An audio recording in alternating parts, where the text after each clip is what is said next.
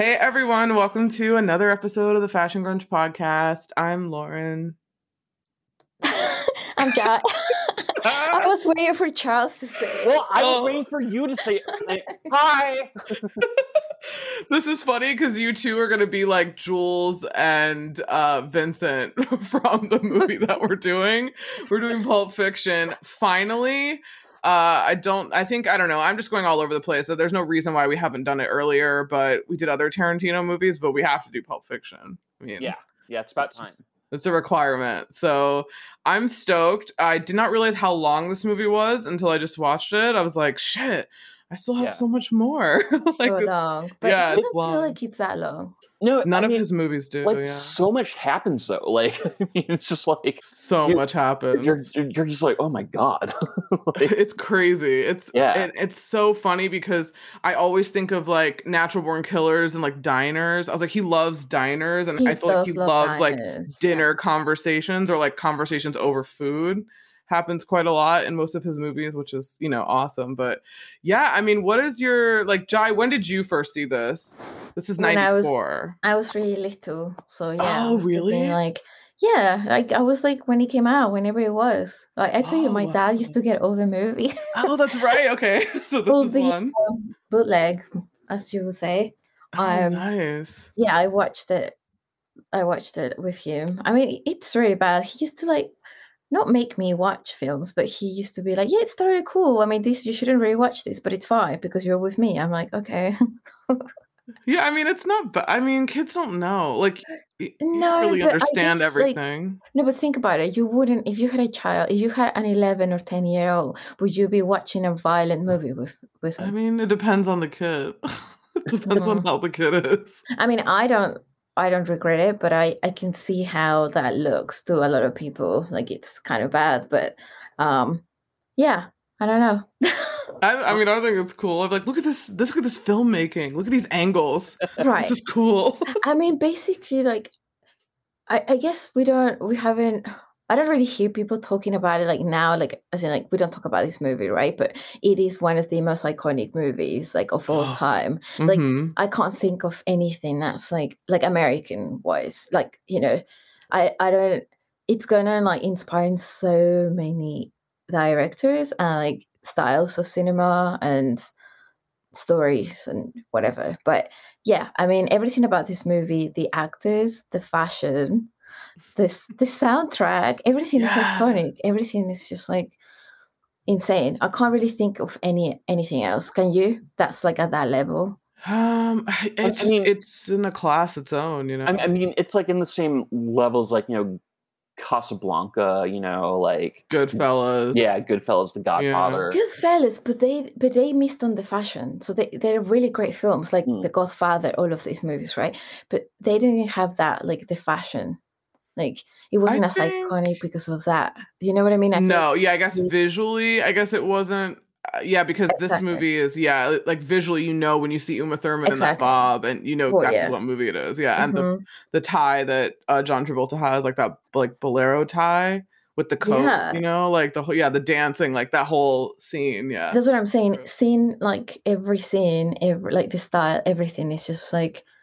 Yeah, I mean, it's just crazy. I really can't think of any movie that's at the same level. Like, especially independent, because it wasn't like a blockbuster movie. Well, but it was independent, and then it was like a blockbuster in a way because it made like so much money. Huge, yeah. It's funny. It's that it made so much fucking money, and like the budget was just like not much at all. Ridiculous. Everything about this movie was like, I don't know, just amazing. That's cool. What about you, Charles? So, Jai, my dad also let me watch maybe not appropriate things for an 8, 9, 10-year-old. Now he did eventually draw a line because there was one time we went to the video store and he rented the movie Sliver, and I said, can I watch it with you? And he was like, no. So what I did instead was I sat in the next room and said, so what's going on now? And then he's like, Jesus Christ, Charles, some woman's being stabbed in a stairwell. And I was like, well, can I come and watch it? And he was like, no. Can I come and watch?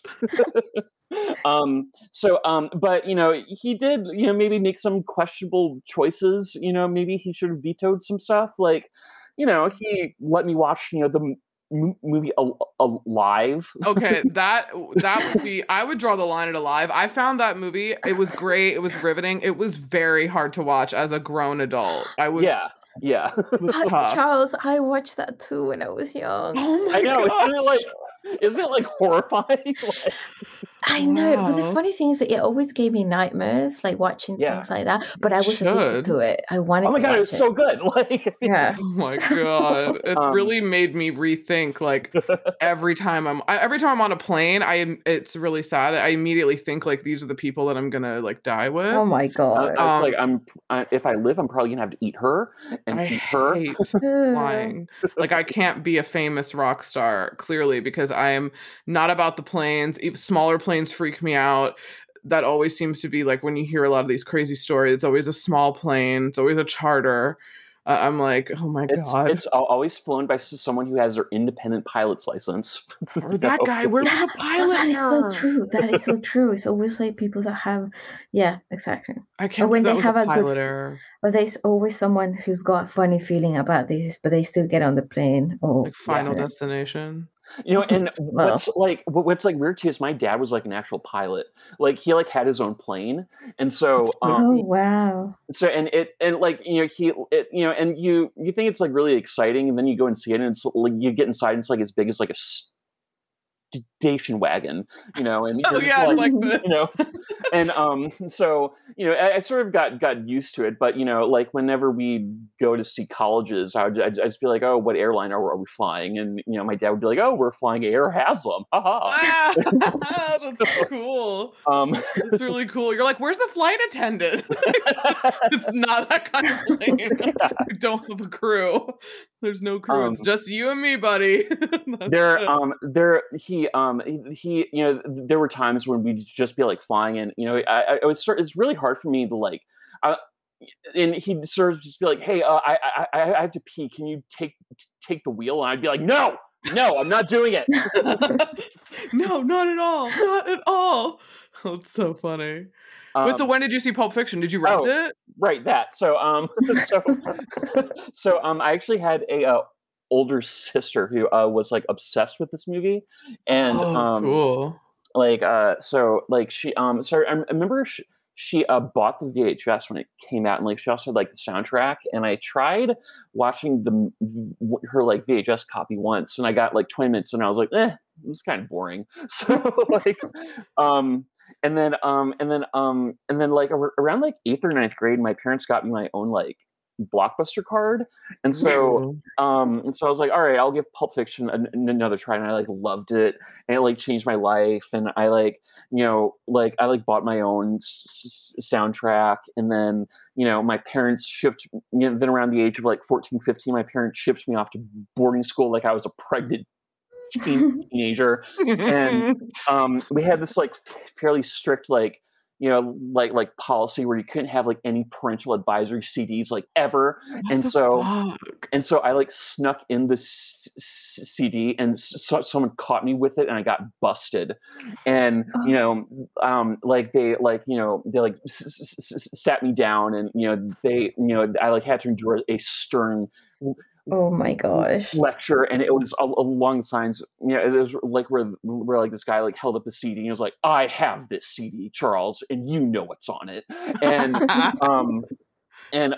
but it was the day before Christmas break, so he just kind of tried to make me feel bad, and I was like, yeah, absolutely, I'll never do it again, I promise.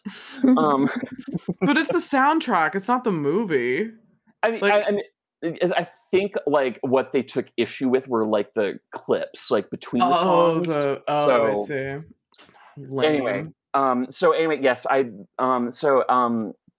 Yeah, and so I kept waiting for them to punish me, but they just said, while you're home for Christmas break, you should think about what you've done. I was like, I'll do it, absolutely. And I'm gonna watch Pulp Fiction while I think about it. It's so funny. Yeah, so it's also I just feel like I used to watch a lot of Simpsons. And I feel like this movie was just like referenced like constantly all the time. Yeah. So yeah, all the time. This is really funny because I probably watched this for the first time when I was like 30. No. I watched it for the first time when I was in LA. I had like somehow avoided it. Why?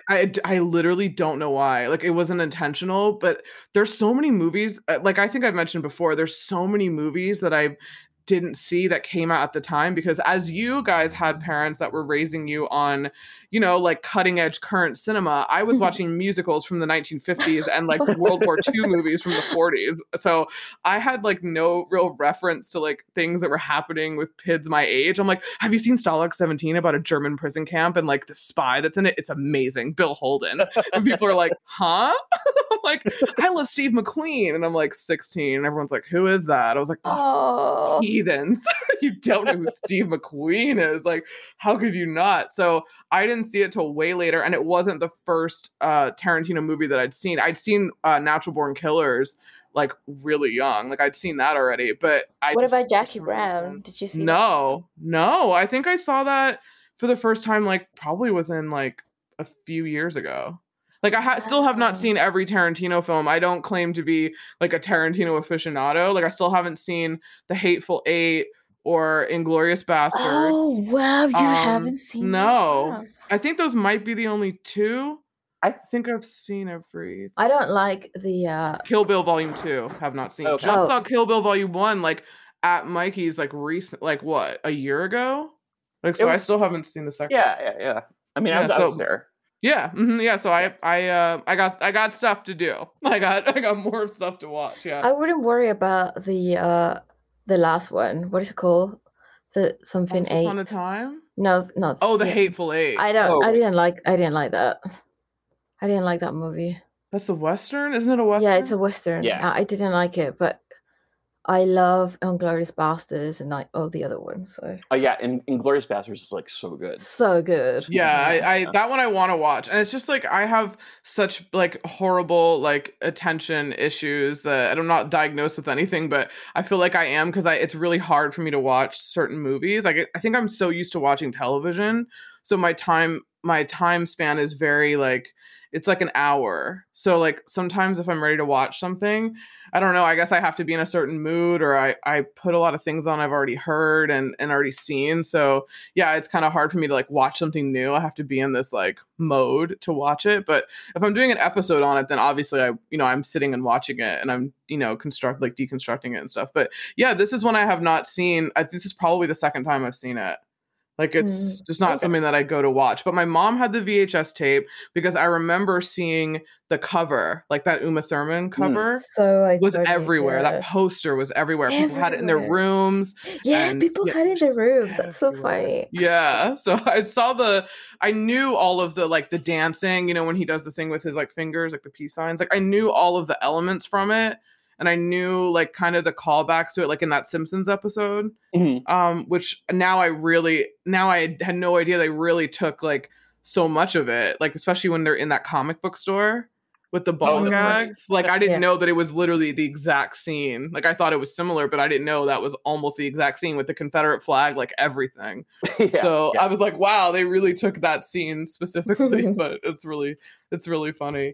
So yeah, I mean, this cast is insane. I mean, we have Travolta, who essentially like Tarantino kind of revived his career with this film. Totally. Because he hadn't been around, I think, in like the 80s. I think he wasn't really doing that much. And I think he kind of wanted to get back in the game. And Tarantino was like a newer writer. This is right after Reservoir Dogs, which we did. I love that he uses a lot of the same cast. Like, I just think that's great when directors do that anyway. So it's really cool that almost all of them, except for Bruce Willis, was he in anything else? He was doing like stuff, but I don't think he was great. And like But he was the kind of the most successful actor, right, out of all of them. Yeah, which is crazy. Yeah. Because didn't he get paid like a lot? Yeah, I think he did. I think he got paid more than the rest of them. Yeah, which is nuts. And yeah, Samuel L. Jackson, I mean, he wasn't unknown, but he always plays kind of like supporting characters. Mm-hmm. But, you know, it was just great. Uma Thurman's great. Tim Roth was in Reservoir Dogs. Tim Roth. Oh, so good. Yeah, there's that movie that he did where he plays a skinhead that I really want to see from England. It's let me find it. It's from like, it's an English movie. He's really young in it, but apparently it's like incredible. I'm going to find out what it is. Oh, that sounds good. Yeah, it's like, okay, let's see. I feel like he might have even been nominated for it. But I'm not sure. Let's see. So good. Yeah, he's great. I love him. He's English, right? Yeah, he's English. Oh, okay. Yeah. You can so tell. Like, yeah, I don't know why I thought he was like Scottish, or like I thought he was from like the UK, but I don't know if he was like Scottish or, let me see. What the fuck's that movie called? I'm looking at his thing now. I think it's called, no, is it after Reservoir Dogs? Is it him? I think it is Tim Roth. Okay, I'm gonna Google now. He was in this movie around this time called Rob Roy. I think it was just sort of one of these Yale English movies where people just like. Yeah, it was made in Britain, I think. Yeah, that's the movie. It was made in Britain. Yeah, the skinhead movie, right? Yeah. Okay. That's the one I wanted to say. Yeah. It's actually on Amazon, I think, right now. That's like old. That's like 82. 80s, yeah, he's young. Yeah, he's really, really young. I think he's like 16. He's supposed to be 16 in the movie. But yeah, it's supposed to be really good. I wanted to see that. But yeah, okay. So behind the scenes, what did y'all get? Did you get anything cool? I feel like because it's the three of us, there's so much. I feel like I just put a few in case that other people have the same. Oh yeah. Okay. So apparently Uma Thurman turned down the role of Mia, and Tarantino was so desperate to have her that he ended up reading the script over the phone and finally convinced her. But actresses that audition for the role, Isabella Rossellini, which I kind of see. Meg Ryan, no. Daryl Hannah, she was hot at the time. She was everywhere, I think. John Cusack, I don't know who that is. John Cusack, the guy from High Fidelity. Wait, but that Joan Cusack. Oh, you're talking about the sister. Oh, the sister. I guess, because it's a girl. Yeah. I don't know her. Michelle Pfeiffer as well, which I can see. I can see that, yeah. But then this is super weird. Apparently, Jennifer Aniston narrowly missed out on the role. So it was basically like she was second best or whatever. Was Friends out at the time? I thought Friends came out like this year. I don't know if it was like before like the movie, but I thought it came out like in 94. But that's so weird. I mean, I guess if you had seen her there first, maybe, but I can't imagine her doing a really cool performance. I can't imagine that.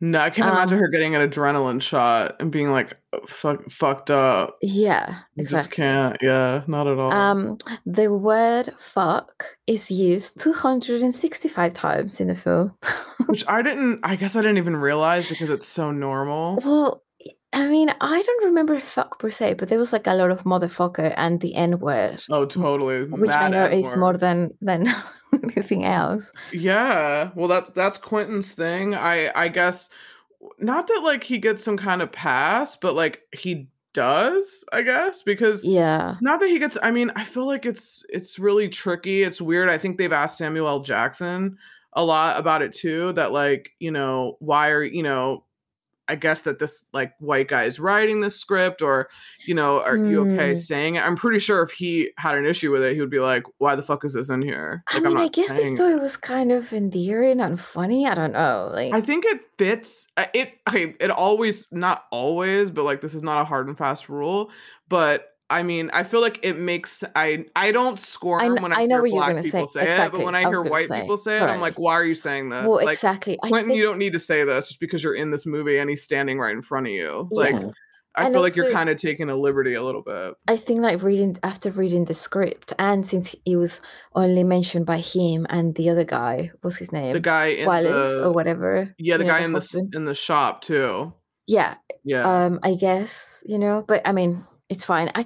I'm really curious to know what like 22 or 23-year-olds think about this movie, watching it for the first time in this day and age. Like, I know. I mean, my guess is they probably watch this, be like, that's problematic. Yeah, I'm sure. That's exactly what I'm sure, yeah. So this one was one of the first movies to use the internet for advertising, which is really cool. Oh, that's cool. It's super crazy, right? Because 94, but I guess, yeah. Like early. It was around, I guess. Like, yeah, kind of, right. sort of. But it's kind of cool that they used it to advertise a movie, It's kind of like, yeah. Let's see what other one that would be good to say. Oh yeah, this film was selected for preservation in the Library of Congress National Film Registry in 2013. That's cool. It's really cool. Yeah, that's really cool. It's like like national treasure kind of. And that's it. I'm not gonna, because it's three of us. I don't want to just be talking. But yeah, that's it. Charles, what'd you get? Okay, so on Rotten Tomatoes, this movie has a critic score of 92%, and it has an audience score of 96. That's pretty good. Yeah, I think so. That's pretty good. I think I'd probably split the difference and give it a 94. Yeah, that's pretty good. So this movie was nominated for 7 Oscars. Wow. And this is where I am about to experience some blind rage because it lost every single one except for Best Original Screenplay. Wait, was it nominated for Best Picture? So it was nominated for Best Picture, Best Director, Best Lead Actor, John Travolta, Best Supporting Actor, Samuel L. Jackson, Best Supporting Actress, Uma Thurman, Best Original Screenplay, and Best Editing. It should have won Best Director. It should have won. Yeah, absolutely. He wasn't nominated for director? No, he was. Oh, he was. He didn't win. No, but he should have won. So, unfortunately, this was the year that, this was the. I know what you're gonna say. Year that Forrest Gump came out. Oh, fuck Tom Hanks. I'm sorry. And shock. What is the other for them? Oh my god. Oh, Shawshank. Thank you. I can't ever say. Yeah. That movie's really good. That is really good. Yeah. No. That is a good one. It's really good. What the fuck? So, I'm trying to think. Just going through the nominations very, very briefly. The actors who won this year, Diane Wiest won Best Supporting Actress for Bullets Over Broadway, which I'm actually. It's good. It's good.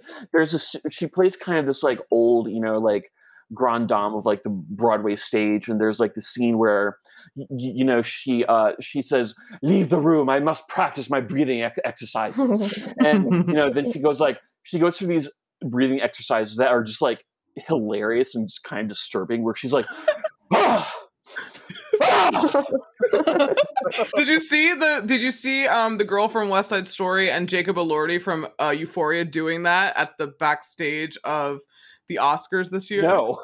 They were both I'll send it to you. They both were like facing each other and they were going like doing these like weird like drama like exercises before they went out to present. It was really funny. Like all these drama kids noticed it and they were like, "Oh, they're doing the blah blah blah exercise." It was really funny. Blah blah blah. It was funny. So Martin Landau. So I guess my big problem is I really felt like Samuel L. Jackson should have won for Best Supporting Actor. Yeah, he was my favorite. He should have won that for sure. Mm-hmm. But the person who did win was Martin Landau for Ed Wood, and I guess he was like really good or whatever. So, but Ed Wood's good. It was good. Yeah, it was weird. Other people nominated that year were Paul Schofield for Quiz Show, Gary Sinise for Forrest Gump, which I actually didn't mind him in that movie. Chaz Palminteri for Bullets Over Broadway. Oh, he's in that. Yeah. Oh, cool. So wait, did Tom Hanks win anything that year? Yeah, he won for Forrest Gump, but he did. I thought he won for Philadelphia. Well, he won for both, but he won in back-to-back years. Oh, fuck you, dude! Oh my god, that's just crazy. get it for Philadelphia. That movie was like good. I mean, I like. But Lauren, you can't say because you haven't watched Forrest Gump, so I've literally watched like maybe 10 or 15 minutes. But it's one of those movies that you had to watch at the time when it came out. Like it's different. There are a lot of movies like that, but it's not going to have the effect. Yeah, you know? I'm glad. Bye. So the other actors nominated with Tom Hanks and John Travolta in Best Lead Actor were Morgan Freeman for Shawshank Redemption, Nigel Hawthorne for The Madness of King George, and Paul Newman for Nobody's Fool. Oh, well, yeah. Oh, that's a tough. Yeah, that's a tough one. Wait, who won that? Tom Hanks. I personally that's the one. Lead actor. Yeah. I personally think it should have been Morgan. Yeah, I was gonna say Morgan. I totally agree. It should have been him. Yeah. He was incredible. Yeah, he's just really good in general. He's like good in everything. I think he should have won for Seven. I loved him in Seven. Like great. He was so good. Yeah, he was so good. Okay, so I have a few other things too. So apparently every single person in Hollywood tried out for this movie. No way, really? These this is it might take me too long to go through all the people, but these are okay. So sit back and relax, as this could take a while. Ooh, okay. So the people who were considered for Pumpkin, who I think was ultimately cast as Tim Roth, were Johnny Depp, Christian Slater, Gary Oldman, Nicolas Cage, Eric Stoltz, and John Cusack. People considered for Honey Bunny, who were ultimately cast by Amanda Plummer, were Patricia Arquette, Lily Taylor, Jennifer Jason Leigh, Bridget Fonda, Phoebe Cates, and Marissa Tomei. Oh, give me Johnny Depp and Marissa Tomei. I would love to see that. Actors who were considered for Vincent Vega, who's ultimately given to John Travolta, were... Damn it, I lost my place. Were Michael Madsen, Alec Baldwin, Gary Oldman, William Peterson, Jason Patric, Andy Garcia, Michael Keaton, Denzel Washington, Sean Penn, Tim Roth, Dennis Quaid, Robert Carradine, and wow. Actors who were considered for the roles of Jules were Lawrence Fishburne, Samuel L. Jackson, Eddie Murphy, Charles S. Dutton, and Michael Beach. Michael Beach is the actor who played Angela Bassett's husband in Waiting to Exhale. Oh, I was gonna say, who is Michael Beach? Oh wow, that would have been funny. I give you 11 fucking years of my life, and you tell me you want to go and leave me for a white woman?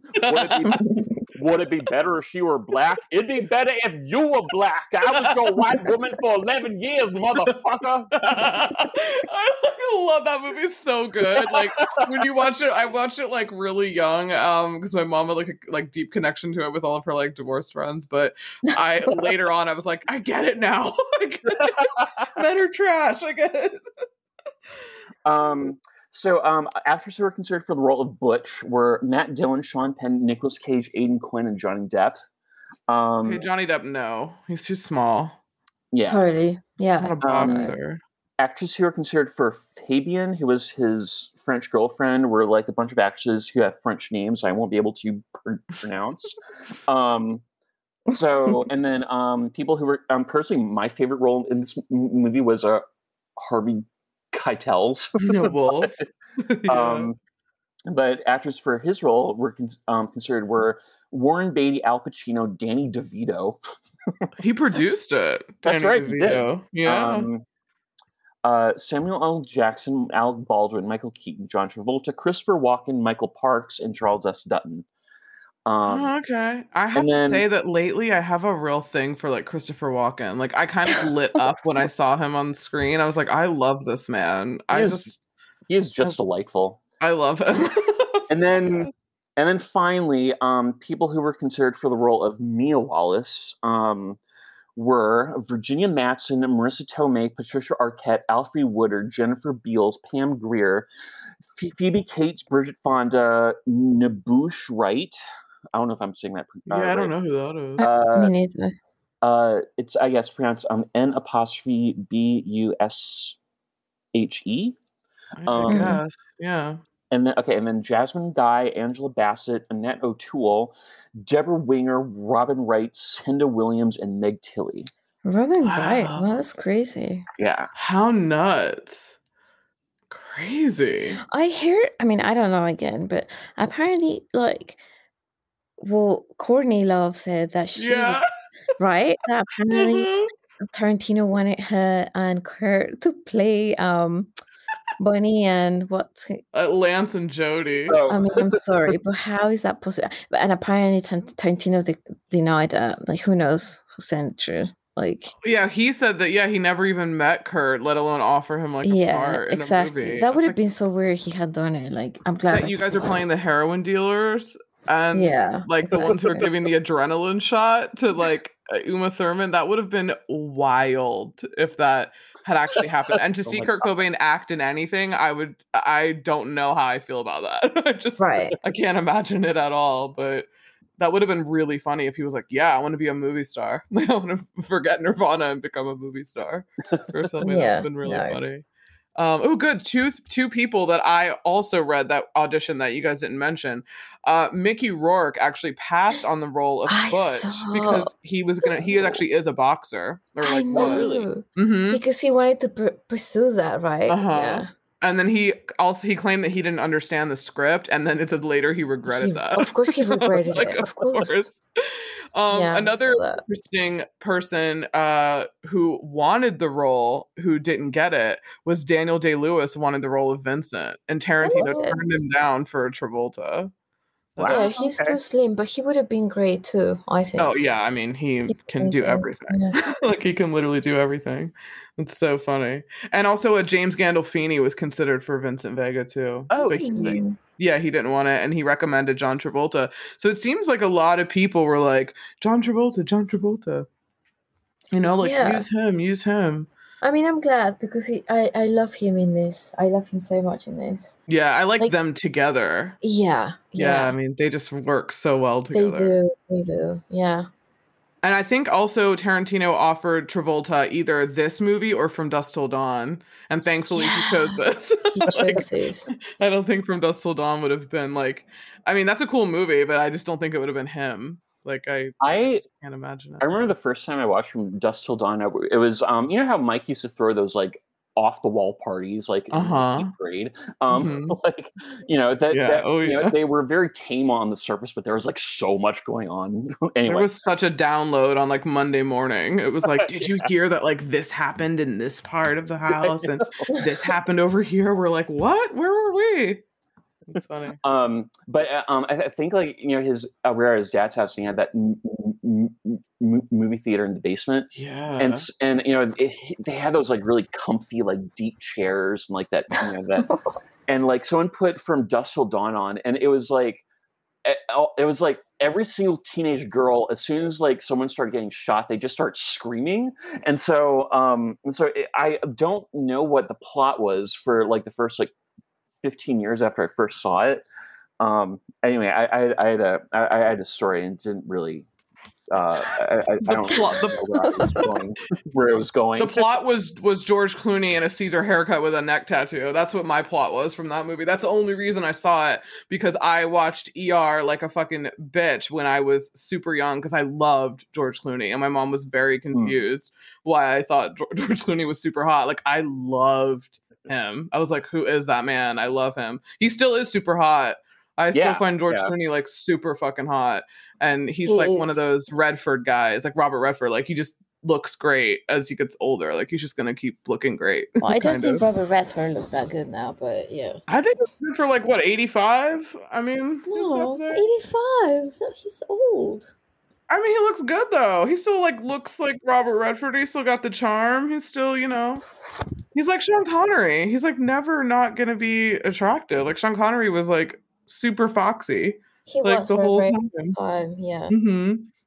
Okay, well, the only thing that I have is that IMDb gave this an 8.9 out of 10, which was pretty good. And the budget was $8 to $8.5 million. How insane. And the actors were paid like $5 all the salaries came out of $5 million.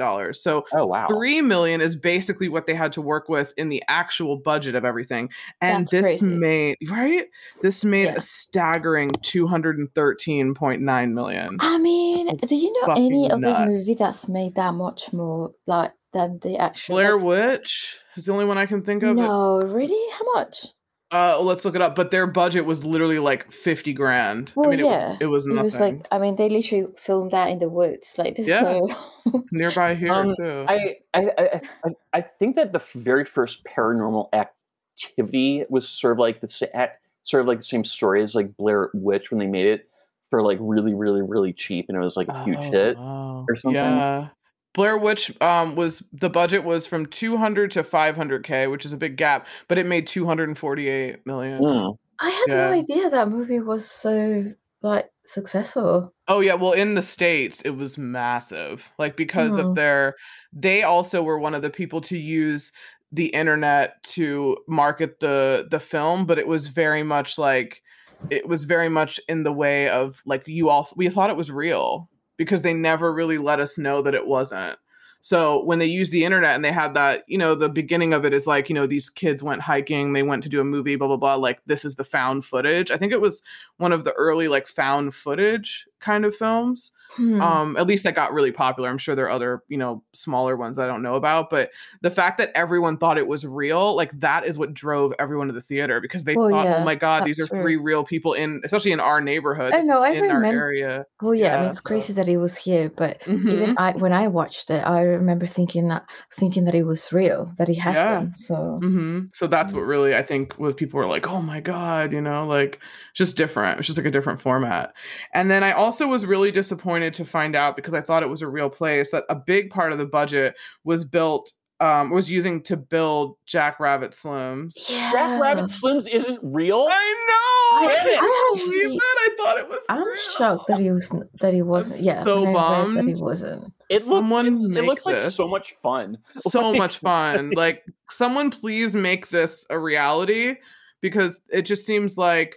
I wrote that it reminded me a lot of like Fear and Loathing in Las Vegas, like when they go into the carnival casino. Like I was like, oh my God, this is so cool. And yeah, it was 150K to build that out. I think that's a pretty good deal because I mean that was really elaborate. That's right, but it's kind of sad to spend that much money on something that then gets you know what I mean? Like I know, like just torn down. They could have just left. They could have left it there. Actually, make into a place. Can they make like a Universal Studios for like adults that have all of these like they could like, rides or like different interactions that are from like adult movies, like not just things that parents can take their kids to? Like they should make something like a Blair Witch and then like a horror thing and then they would do like a Pulp Fiction thing. Like it'd be cool to walk into the sets and you could do different things, but they're like all the adult movies that people like, not just like the kid ones. Yeah, that'd be really cool. If they did it. That's all I really have for that. I mean, because you guys, we talked about a lot. There's a ton of this movie. It's obviously everyone knows it's a fucking massive movie. Like there's so much. There's like YouTube shit. There's everyone talking about it. I mean, it started all these other films like Go, the movie Go. Like a lot of people started doing this like non-linear storytelling, which became like a new kind of format for the 90s for a lot of indie films. Yeah, literally so many 90s movies. So it's crazy. And they would always be like, oh, Tarantino, like he became a household name because of this movie. Like, and back, I think before this, I feel like he's the first person that I actually realized was a director. Like we didn't know who directors were. They weren't celebrities, but he's one of the people that like his last name is a verb. Like he is, if you say Tarantino, you automatically know what you're talking about. You're talking about violence. You're talking about like just the way it's shot, the story, the conversations. Like he just has a whole vibe around it, and he keeps that same, vibe going through all of his films. So it's pretty incredible that he's still doing things. He's got one more movie left, supposedly. Oh, he was going to do 10. Really? Only one more? Well, I mean, that's what he said. I mean, I make more. I don't know why he doesn't. Right. I mean, I think he just said that a long time ago. Like, I'm going to do 10 movies and that's going to be it. I really hope that he does do 10 and then moves into series because I would love to see a character development from him. Like, Kill Bill is probably the only thing where you're seeing the same people in a separate story. But I would love if he did like an HBO series that was like 6 episodes or like 7 like a mini 8. series. Yeah. It would be so cool if he did something like that. Almost like how Danny Boyle has kind of transitioned into doing series. We were talking about Pistol, which is about to come out, which I can't wait for. Like, I just love seeing his film, so it's even better to see it for like 8 hours, over like 7 films. So it's cool. All right, so fashion. Let's go. Well, this might sound surprising, but I don't actually have much because I don't. Like, my favorites are Mia's bob. That's super iconic. Mm-hmm. Her white shirt, her flare pants that she wears when she goes on a date with Vince. And yeah, I mean, just her like wearing that and smoking it, or just even just her hair, you know? Yeah. And always holding a cigarette. That to me, it's like an outfit. The cigarette totally complements everything. I really love Vince and Jules suits. I think it's so cool. Like, it's so iconic again. And I really love their t-shirts at the end. Yeah, I have a lot of fashion notes. Yeah, that was another one. Those t-shirts are so funny. I mean, it's also the scene really itself, but I will say that those are my highlights. Yeah. Betsy Hyman did the costume. She also did the costumes for Almost Famous. Yeah, you can tell. A few other things, but she's really cool. Vanilla Sky, Out of Sight, Jerry Maguire, Get Shorty. So she's worked with Travolta a bit. She also did the costumes for Reservoir Dogs, which is also Suits. So yeah, it's cool. So cool. It's super cool. Charles, what'd you get? Do you have any standouts? I really love Tim Ross Hawaiian shirt. Yes. I knew you would. That's so funny. He looks like a Trader Joe's employee. I love it. Yeah. He does. I love it. It's so cool. I'm trying to think. I love Jodie's friend, like when in the scene where Mia is like overdosing, how she's like in the background, just like on the couch going like, whoa, you know? But I like her outfit in that scene. And I thought oddly that Bruce Willis in a tank top wasn't all that brown suede. I just need to say I have so much respect for you, Lauren, because you did say you've been talking about how much you love him, and I can so see in this movie he's so hot in those like 90s jeans that I love. Why can't just men wear that all the time? And the brown suede. I don't know what it was about jacket. those jeans back then that just made men look really hot, just with a white t-shirt or vest. Yeah, he's so hot. I love Bruce Willis, like fucking Fifth Element. Oh, like yeah. Sorry, I interrupted your notes. I'm sorry, Charles. Well, I mean, you know, I'm just saying I didn't mind seeing Bruce Willis in a tank top. No, but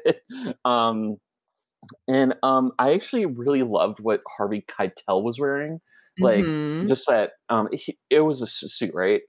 Just like yeah. Oh, yeah. I mean, I saw it. I was like, oh, you're so classy. And I think that's all I have for clothes. Oh, cool. I'm glad we all didn't get like the same exact ones. So, okay, I have Vincent and Jules' suits. That was the same, but we all said that. I love Lance. I love that green robe and that Speed Racer t-shirt that he has on. Oh, yeah. I just like that combo. I thought it was great. It's just really funny. And also, Marcellus. Also, was Ving Rhames always going to be Marcellus? I didn't hear of anyone else trying out for his role. I think that like a bunch of people tried out for his role, but they like eventually went with him. He's so cool. That yellow turtleneck that he wears at the that end. was really cool. It's true. So fucking cool. And the gold. I love his glasses. Like, I love that you see him from the back with that Band-Aid on the back of his head. Like, he has these earrings that are really cool. People who were considered for Marcellus Wallace were Ving Rhames, Samuel L. Jackson, Ken Foree, Sid Haig, James Englehart, Jim Brown, Bernie Casey, Carl Weathers, Roger E. Mosley, Max June. I've never heard of any of these people. Yeah, I know these people. Tony Todd, who played Candyman. I love his voice. Holy shit. Yeah, he's like cool. Bill Duke, Delroy Lindo, and Charles S. Dutton. I know Delroy Lindo. He was in Gone in 60 Seconds. Yeah. Yeah. Oh god, that's funny. Yeah, I love Ving Rhames. He's now like in all the Mission Impossibles. So yeah, I think he's been in like most of them now with Tom Cruise and everybody. They have like the same people, which is cool. For Mia's, I just love when they actually go to Jack Rabbit's and she has that super long white shirt that's like wrinkled. Like it's just super long. It's like a really, but it's like kind of shaped cool. It looks like a shirt dress, but not really. And then I love when she comes back home and she has like John Travolta's like taupe coat. I just love the way the colors look in that white house. Yeah. It just looks really cool. I really love it. Their house looks so nice. Oh my God. I love that house. It's so cool. So cool. It is. So rad. I love it. And then I love those dorky outfits at the end. I think they're really great. I think didn't Quentin Tarantino have the same outfit as like Lance, like a bathrobe and a graphic tee? Yeah, he did. So. Yeah, that was like a kind of a common kind of scene there. Can I ask, do you both own bathrobes? No. Okay. But I really want one. Because I used to. Because I don't, and I'm worried I'm starting to get to the age where I need to start owning a bathrobe. Why? I don't know. That just seems like something that people in their 40s do. We're not in our 40s, first of all. I actually think it's really cool. Really? But yeah, I think it's really cool and so practical if you think about it. Especially when you're a girl, because then you need, instead of using 2 towels, you use one for your hair and one for your, like the robe for your body, right? Yeah. But true. I really want one. It's such funny you mention that. Cause I had one a long time ago. I don't even know where it is, but you know where I got it and why I got it? Where? I got it from Nordstrom. And the reason I got it is because it was a blue version of the pink one that Brad Pitt has in Fight Club with the coffee cup all over it. And I was like, I want that robe. And mine had like stars and like a moon on it. I had it in high school, but I barely wore it. I think I would just wear it when I was like changing, like I would like put my underwear on and put my robe on and then try to look for like what I was going to wear, like stuff like that. But I'm not like a robe person where I like walk around the house in a robe. Like some people do, drink their coffee. You see on like movies and stuff where they're just like wearing a robe, like for the morning. Well, that's what I want. I just haven't done it. It sounds cool. Surprised during COVID we all didn't get robes.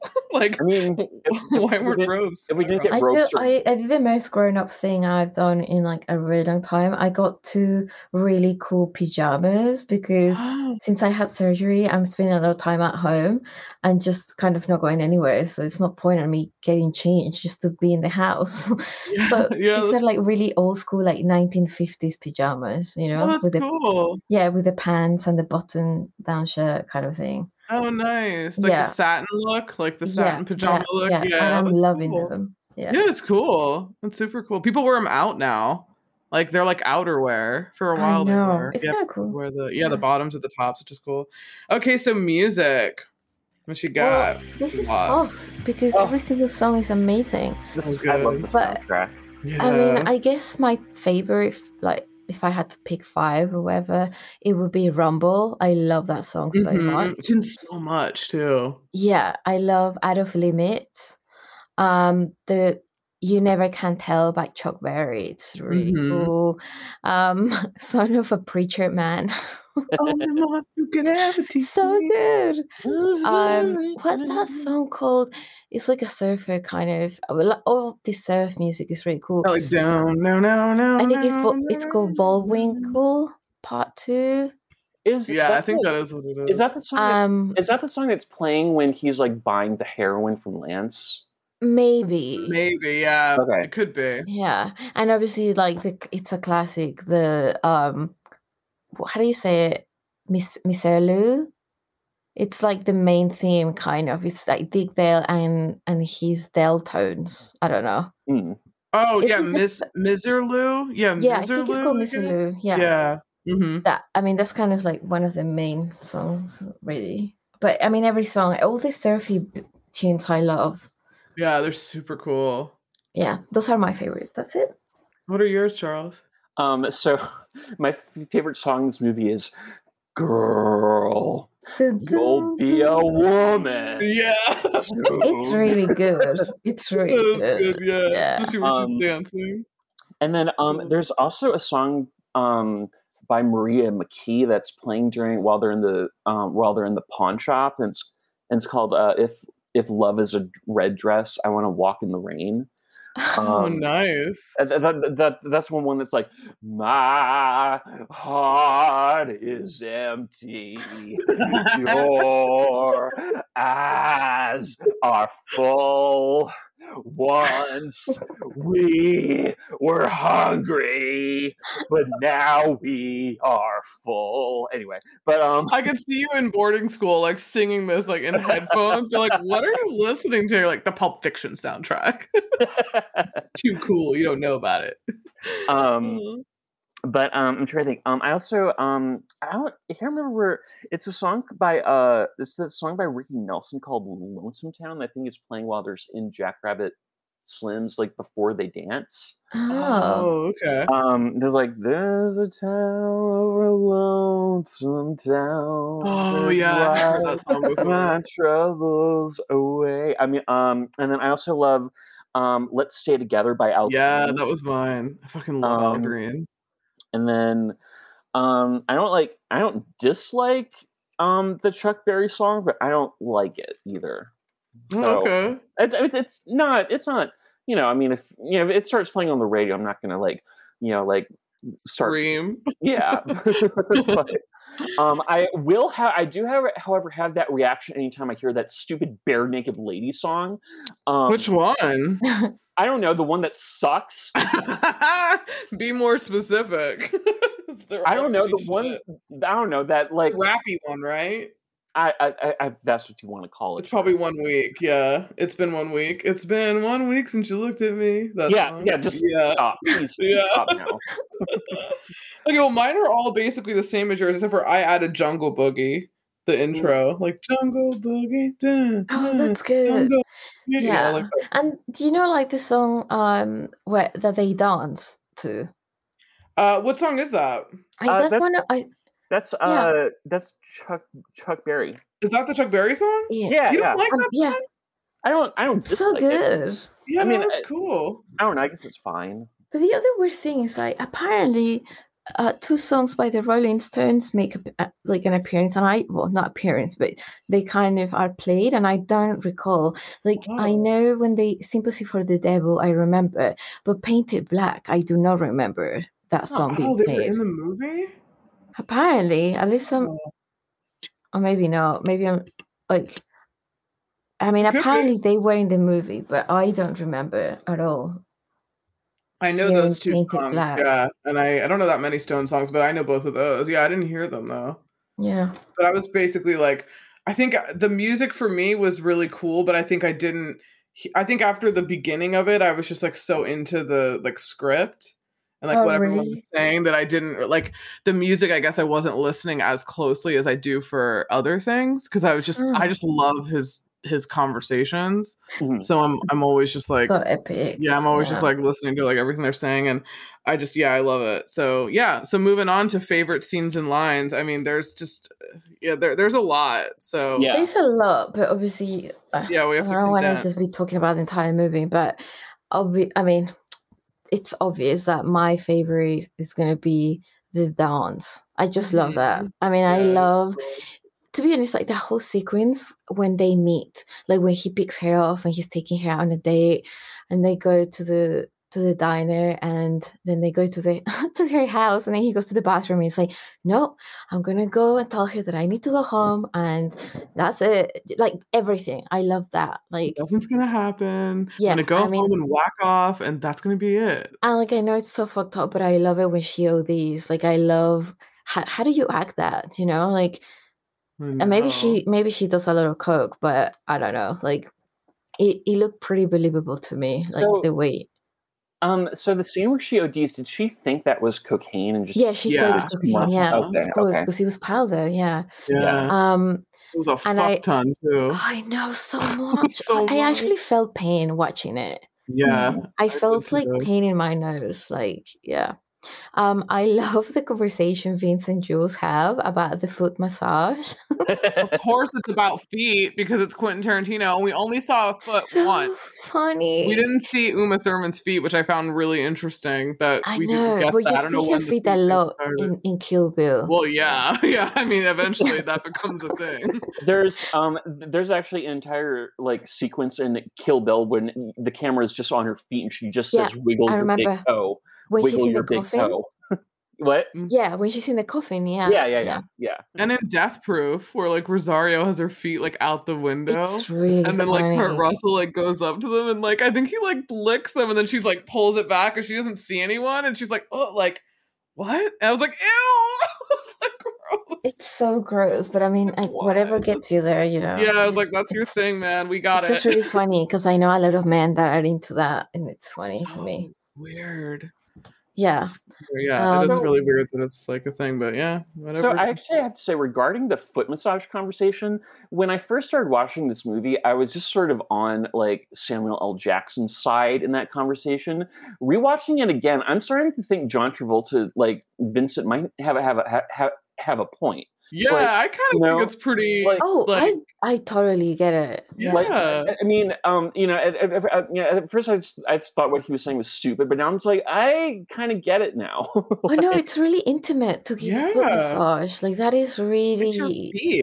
Like it you're is sweating. And you also, know what I mean? It is sensual, even if you don't want it to. Even if you don't want to admit it, it is. You're like touching your. But yeah, I mean, we could talk about it. Like. Yeah, it is. It totally is. Yeah. And my favorite lines, there's so many, but okay. You know what they call a quarter pounder with cheese in Paris? They call it a Royale with cheese. Is that true? No, I don't think so. Are you sure? I was going to say, I've been to McDonald's in Paris and I've never heard that. Okay. I'm going to actually Google right now. What is a quarter pounder? It's just really funny, like the way he said it. Royale with cheese. It's called the Royal Cheese. Oh, well, that's what fine, it says, but the way he said it was just really funny. Yeah, and I love it when they say like, "What's your name, Butch? What does it mean? I'm American, honey. Our names don't mean shit." That was pretty good. I love in The Simpsons when the two cops have the conversation about like they're talking about the same thing where they're like, I think they talk about the McDonald's and he's like, Royale, don't know what you're getting. Like it's really funny when they're talking about all the food and stuff. Yeah. I just love, I mean, I know like everyone says that, but I do love this film. Every scene, every second of it is just so brilliant.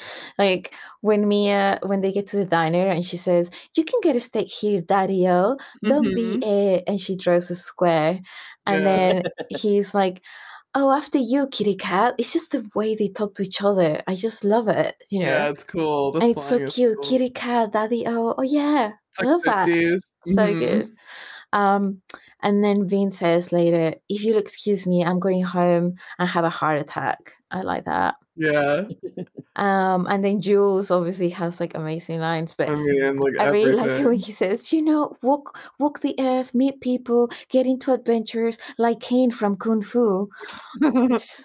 Yeah. And then he also says later, much later, well, she's gonna come in here and see some gangsters doing some gangster shit. Like I love the way he said it. And then Bruce Willis' character says, you don't speak. They're talking about going somewhere, and she's like, let's go to Bora Bora. It's like, yeah. He's like, you don't speak Bora Bora or Mexican. It's really funny.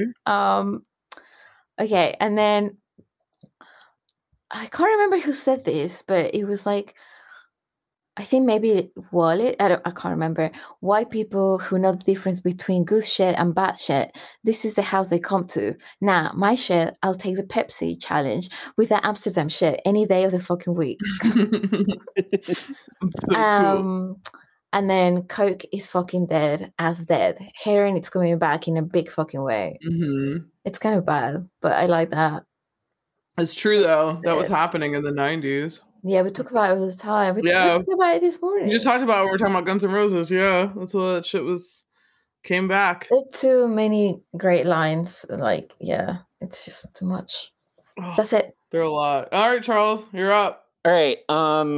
Can I just say that Pumpkin and Honey Bunny are like 2022 relationship goals? Because they are. Like, I know that they're both like psychotic, but I thought they were actually really cute. They're cute, yeah. If I ever restart my Tinder profile, I'll just make my quote be like, "Be my pumpkin to my honey bunny."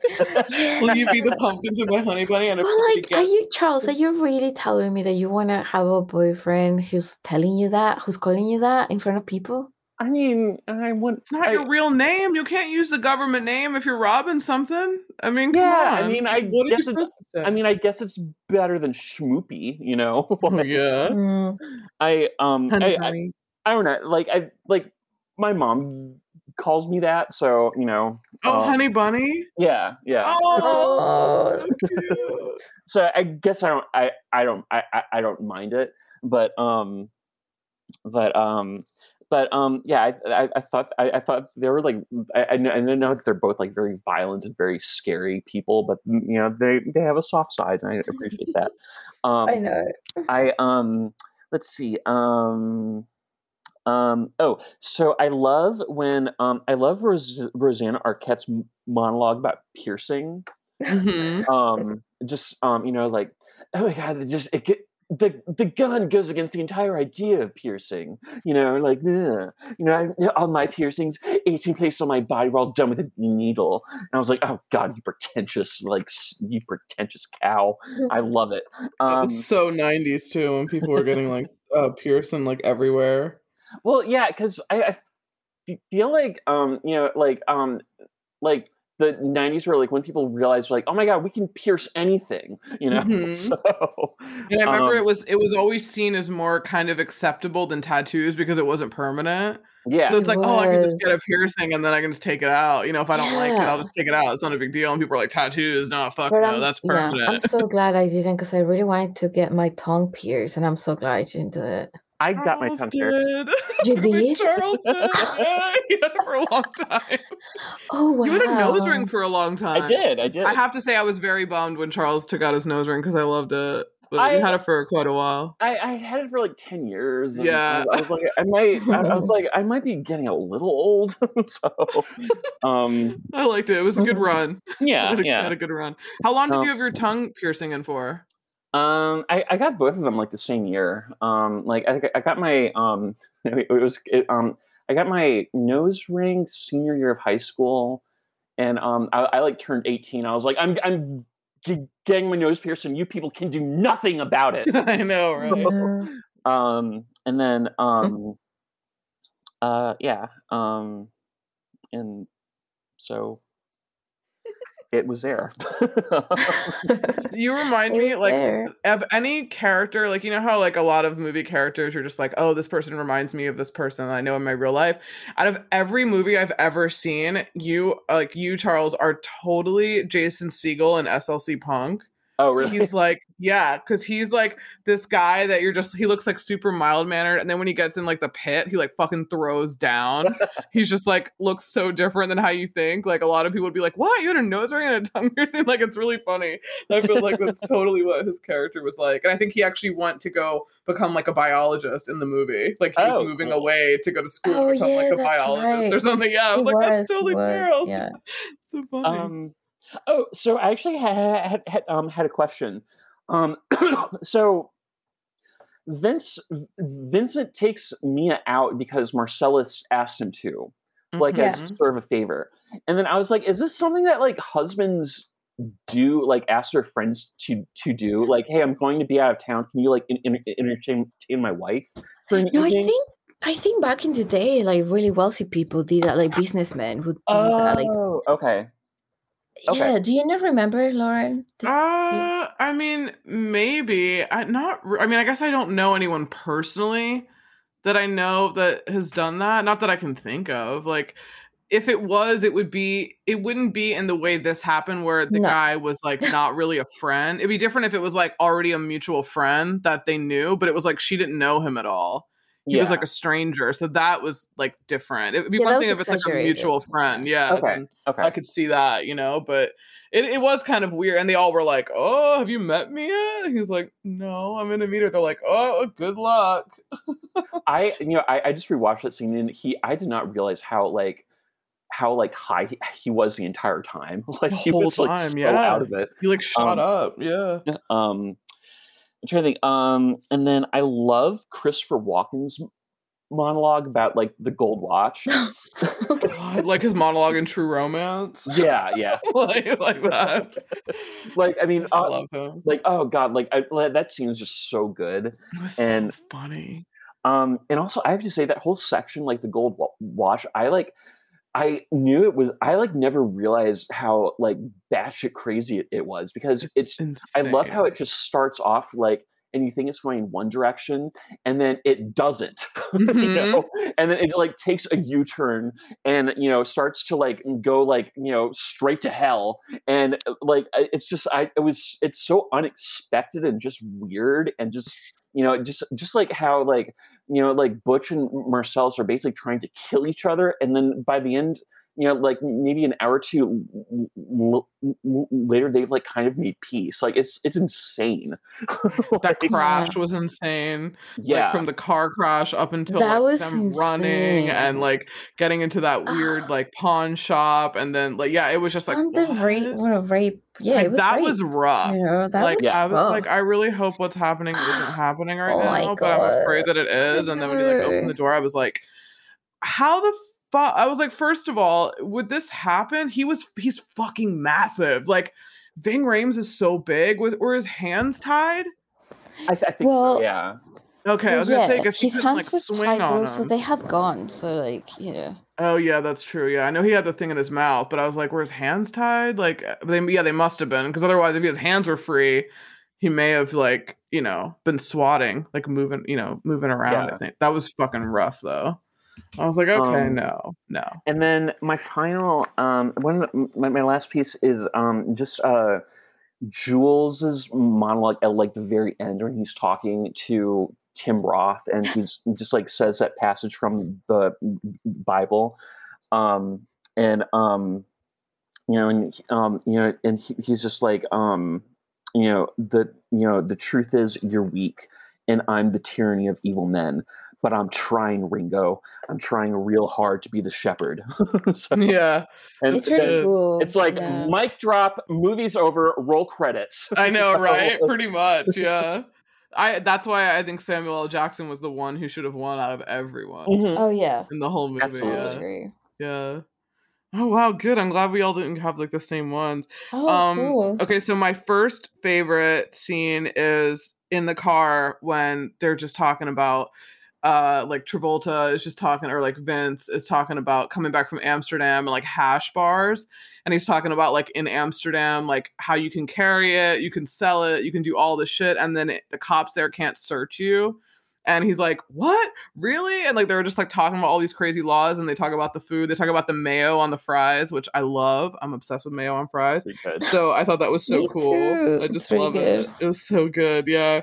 And then I wrote the whole movie. This just felt like Danny Zuko from Grease. Like, yeah, I really felt like this was Danny Zuko in like his 40s. Like, this is what he would end up doing, which is really funny. Then I wrote like, I love that they were comparing foot, not just like foot massages, into like eating a girl out. Like, those were the two things that they were like it wasn't sex, it wasn't this, it was like very specific. And I was like, how the fuck do you think like that was like more? And I love the way they were going back and forth, and then they were just like in the hallway, and I love how they're walking and still talking about it, and they keep on the same subject for so long. Like, I just love the way it bounces back and forth. Yeah. It's just so good. My favorite exchange, it's not really a quote, but it's the whole exchange where the guy's like, where are you from? And he's like, what? He's like, what? Ain't no country I ever heard of. And then he's like, say what again? He's like, what? And just like, it's just like, I love that whole exchange. He's like, say it again. I double dare you, motherfucker. Say that one more time. It's like, it was just so, so good. Like, and then he shoots the guy, and he's like, I'm sorry, did I break your concentration? I didn't mean to do that. What were you saying about the best intentions? Let me retort. Like, it was so good. And I want to know what's in that fucking briefcase. Like, I mean, I think everyone wants to know. So I heard a theory that it's what is it? So I heard a theory that Vincent and Jules are basically angels, and like they're basically on a quest to retrieve Marcellus Wallace's soul. And so that's what's in the suitcase. Is like he lost his soul somehow, and that he's trying to get it back. Oh, that's cool. Yeah. That's a good one. I don't know. I don't know if that's like what Quentin Tarantino actually meant, or if it's just like people on the internet who have way too much time. It's like, well, this is, it can only mean this, So. It's a good one. I love that, just like the theological conversations that Jules and Vincent have, like when that guy comes out and like shoots everyone. And that guy, isn't that Alexis Arquette? Yeah, I think so. I mean, later Alexis Arquette, yeah, and like shoots them all, like sprays them, it doesn't hit anyone, and like the rest of the movie, he's like, that was divine intervention, like God came down and like didn't let us get killed, and of course, like Vince is like, man, come on, like you really think God came down? And like it just becomes this whole back and forth, and then it even happens like towards the end. I love how that's like the thread that keeps going in the script. Or like when they talk about what a pilot is, and he's just explaining, it's just really funny. It's like, I don't watch TV. It's like, it's not about that. Like, you don't watch TV, you don't know what a pilot is, and he goes on about it. It's just really like everything is just so brilliant. It's like, so Hollywood too. It's such a like Hollywood conversation. Like it's just something that I guess average people don't know. Like, they don't know pilot season and like all these different things. Average really people know. I think people didn't talk about it in like 94. Well, maybe. Yeah, I think it was. I mean, now everyone knows everything because we have the internet. But like back then, if you're not in the industry, you don't really know about how things get picked up. And like you just hear about the new show coming out. You don't really know how it happens or that it gets canceled. At least I wouldn't if I don't have actor friends. I don't know like how the things happen. I just know they come out, which is really funny. I also love, I think the tomato joke is so cute that Mina tells when she comes out. So cute. I love it. I actually really love that joke. Yeah, it's really cute. I love that. Catch up. Also $1.40 for a pack of cigarettes I thought was insanity. Yeah, that's amazing. Yeah, that was amazing. The one quote that I really like is when Vince comes into Mia's house and she's on the intercom and she's in like a sliver type room, like a surveillance room, and she sees him like come in, and then she's like, Vince, yeah, I'll be there in a second. Oh, I'm by the intercom. Warmer, disco. I like that. That's actually, I think, going to be the title of the episode, is warmer, cool. Disco, because I like it. It's cool. And then I love the like sit in silence. I mean, I think that's all over the internet. Like that bit where she talks about like, why do people need to talk all the time? Like it's so much easier to sit in silence and everything like that. Oh my God, that adrenaline shot was rough. Like it was a lot, but leading up to that, probably my favorite in exchange in the film is when they get to Lance's house. First, he crashes the car in front of the house, like in the house, like in the brick pillar. And he's like, help me. Oh my God, she's ODing. And he's like, no, I don't want this here, blah, blah, blah. And he goes in, and then it's like, Joy, is it Joy? Is that her name? And then there's like someone else in there. And then he's like screaming, asking about this black medical textbook. And he keeps screaming about it. And she's like, you don't hear her, but she's like, what are you looking for? What is it? And he's like, it's a black textbook. It's one that can find it. Yeah, and it's just so funny. They're like bantering back and forth, and like she's arguing, like, why are you screaming? Why are you doing this? And like it's just, I just thought that was so funny. Like I thought that was so great. The whole car crash was insane. I don't think I saw it coming.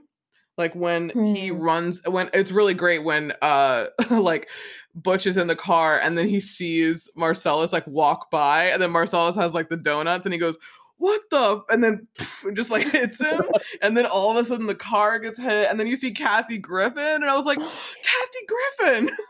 Oh my God, wow. And then Charles, you told me in the group chat that Quentin Tarantino directed an ER episode, which I immediately have to go watch. Yeah because that's fucking awesome. Funny. Yeah, and I want to know all about how that happened, and I'm so cool. It's good just because it's stylistically completely different from any other episode like that season. Yeah, I can't wait. Yeah, I can't wait to watch that.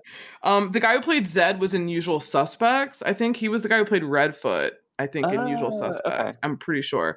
Which is another film that I really want to do, but like I find Kevin Spacey just very nauseating, and it really sucks because especially now, that he's gotten charged again. And same with American Beauty, but those are two films that I would love to talk about and probably will eventually at some point, but they are great films. I mean, there are a lot of other actors in there that are, you know, really great too. When they shoot Marvin in the car. Oh, that poor guy. Damn, who was also on Mad TV, Phil Lamar, a great show, way better than SNL ever was. I'm sorry. It's on HBO Max. If you want to see really fucking great sketch comedy from the 90s, like watch Mad TV. He was in that show. And that was rough. I didn't remember that. And the way that it was like an accident because he had his hand like resting on the trigger. He was just asking his opinion on something. It's really annoying. But also all the blood in the car. It was like... And the brains on Jules. Like you could see it in his hair when he gets to Jimmy's house. I was like, oh my God. Like, Is that the car that apparently got lost during filming? The red car got stolen. Isn't I think Vince's car. Yeah. And they found it. How did they steal a car during filming? Like, I don't it probably was parked on the street somewhere. And those old cars are way easy to hotwire. Like, it's not that hard if you're a car thief. They probably got a lot of money. Tarantino's car, wasn't it? Yeah. Mm-hmm. I thought it's really funny. Yeah. And I also, like, my last favorite bit is when they're in... I forgot whose house they're in, but they're, like, washing their hands. It must be Jimmy's. No. Is it Jimmy's house? Must be Jimmy's house, but they're washing their hands, and like Jules is like, what the fuck, man? Like he's like, I washed him. He's like, no, you didn't. You ran water under him. What the hell's going on? And they have this like whole thing. He's like, you don't give him a towel that looks like a maxi pad. Like, I was like, oh my God. Like, I love that whole exchange. And he's like, I don't have any lava soap. If I did, I'd be able to clean my hands better. He's like, I had the same soap. And look at mine. They're just like back and forth. Like, it's just so funny. They just work so well together. I can't imagine another pair. I know. Yeah, I really can't. They were just the whole movie. And then I also at the end, I love the whole thing about swine, like how he doesn't eat pork because it's swine. Oh yeah, and dogs and. I mean, everything. It's so good. It's just really, really good. It's just a great movie. That's all I have. At the end, I wrote, "Be cool, honey bunny." Oh shit! I lost you guys for a second. Sorry, I'm back. Oh, okay. I didn't even notice. It was like a half a second. I pulled the wire. But... Oh. Yeah, I mean, that's the end of I have for Pulp Fiction. I mean, I guess I didn't mention that it was written and directed by Quentin Tarantino, but Roger Avary also wrote some of the story. Yes. Who did Rules of Attraction? Is that what he did? Oh, that's right. Okay. Okay. I think it is Rules of Attraction, yeah. And he also, I think, wrote Reservoir Dogs with him as well. Oh, interesting. So how come in the credits it says directed and written by the Tarantino? Well, the story, it says by Roger Avary. Like, does it? Yeah, It says the story by Quentin Tarantino and Roger Avary. But probably the screenplay, I'm assuming, was probably written by Tarantino. But maybe the idea of the story and the characters, I guess I didn't. I really thought that on the credits it says both by Tarantino, but maybe I'm... No, it does. It does when you at the end, but in the beginning it says story by Quentin and Roger Avary, and then it says written and directed by Quentin Tarantino. So he's credited for the story. So maybe it's a character. He might have come up with maybe just one of the characters. Maybe he came up with like the boxer storyline, but he didn't write it. He probably just said, "Hey, what if we have a boxer that does blah blah blah blah?" And then he takes that and runs with it, and then he probably gives him the the credit for it, which is cool. Okay. He also did He also isn't credited for True Romance, but Roger Avary also did, I think, some writing on True Romance as well. And cool. Yeah, which is cool. So he's cool. I mean, he's really, really neat. I like him. So yeah. I mean, I guess we're done for our Pulp Fiction episode. I have no idea what we're doing next week, but follow us. I mean, I always forget to do this. I need to leave a review, please. A 5-star review. And 5-star. I mean, someone gave a friggin' 2-star review somewhere, and I was like, who? Well, why? The problem with that is that this person didn't even say why. I know, that's the thing that sucks. She could have just given some feedback or her opinion, but you don't just give a poor rating and don't say why. You know who it is. You're like, she. You're like, I know who it is. Oh, did I say she? Yeah, you said she. Like, that's my subconscious. Yeah, like you have like a couple theories on like who it might be. I mean, it was probably a Wes Anderson fan, you know. Oh Jesus! Well, good riddance then. Fine, I'll take the 2 stars because it's not happening. So. Move along, folks, if you want a Wes Anderson movie. I mean, unless I do a hate watch series, but I I mean, if I do, then I'll do Forrest Gump and the Hate Watch series too. I'll just be like a Tom Hanks marathon, being like me sitting there like a Clockwork Orange, like forced to watch this fucking movie. That's so mean. Oh. No, I mean, I don't know. I like that I don't like everything, you know? It makes everything interesting, you know? Yeah, but you haven't really watched it. I know, but I don't want to. Don't you have movies that you just aren't interested? Yeah, but I can't really have an opinion about them until I watch them. So. I can watch like 10 or 15 minutes and be like, nah, not happening. Sorry. The best thing come after those 20 minutes. Oh. No, then that's bad. Well, literally for me, it's, I mean, it probably shouldn't be, but the actors will really put me off. I don't care if it's the best movie. Like if I don't like their acting, it could be the best director ever. I just like, I have such deep like connections to actors. And like, if I don't like you, I don't like your style. Like there's no amount of movie that's probably going to change it. Like same with Natalie Portman. Like I love The Professional. I still don't like her in it. Like it's a great movie, but no. And other things too that she's in, that it just puts me off of wanting to watch it because I just don't like her. I just don't like her acting at all. Julia Roberts is another one. We all know about my Julia Roberts thing. Oh yeah, I don't care about her.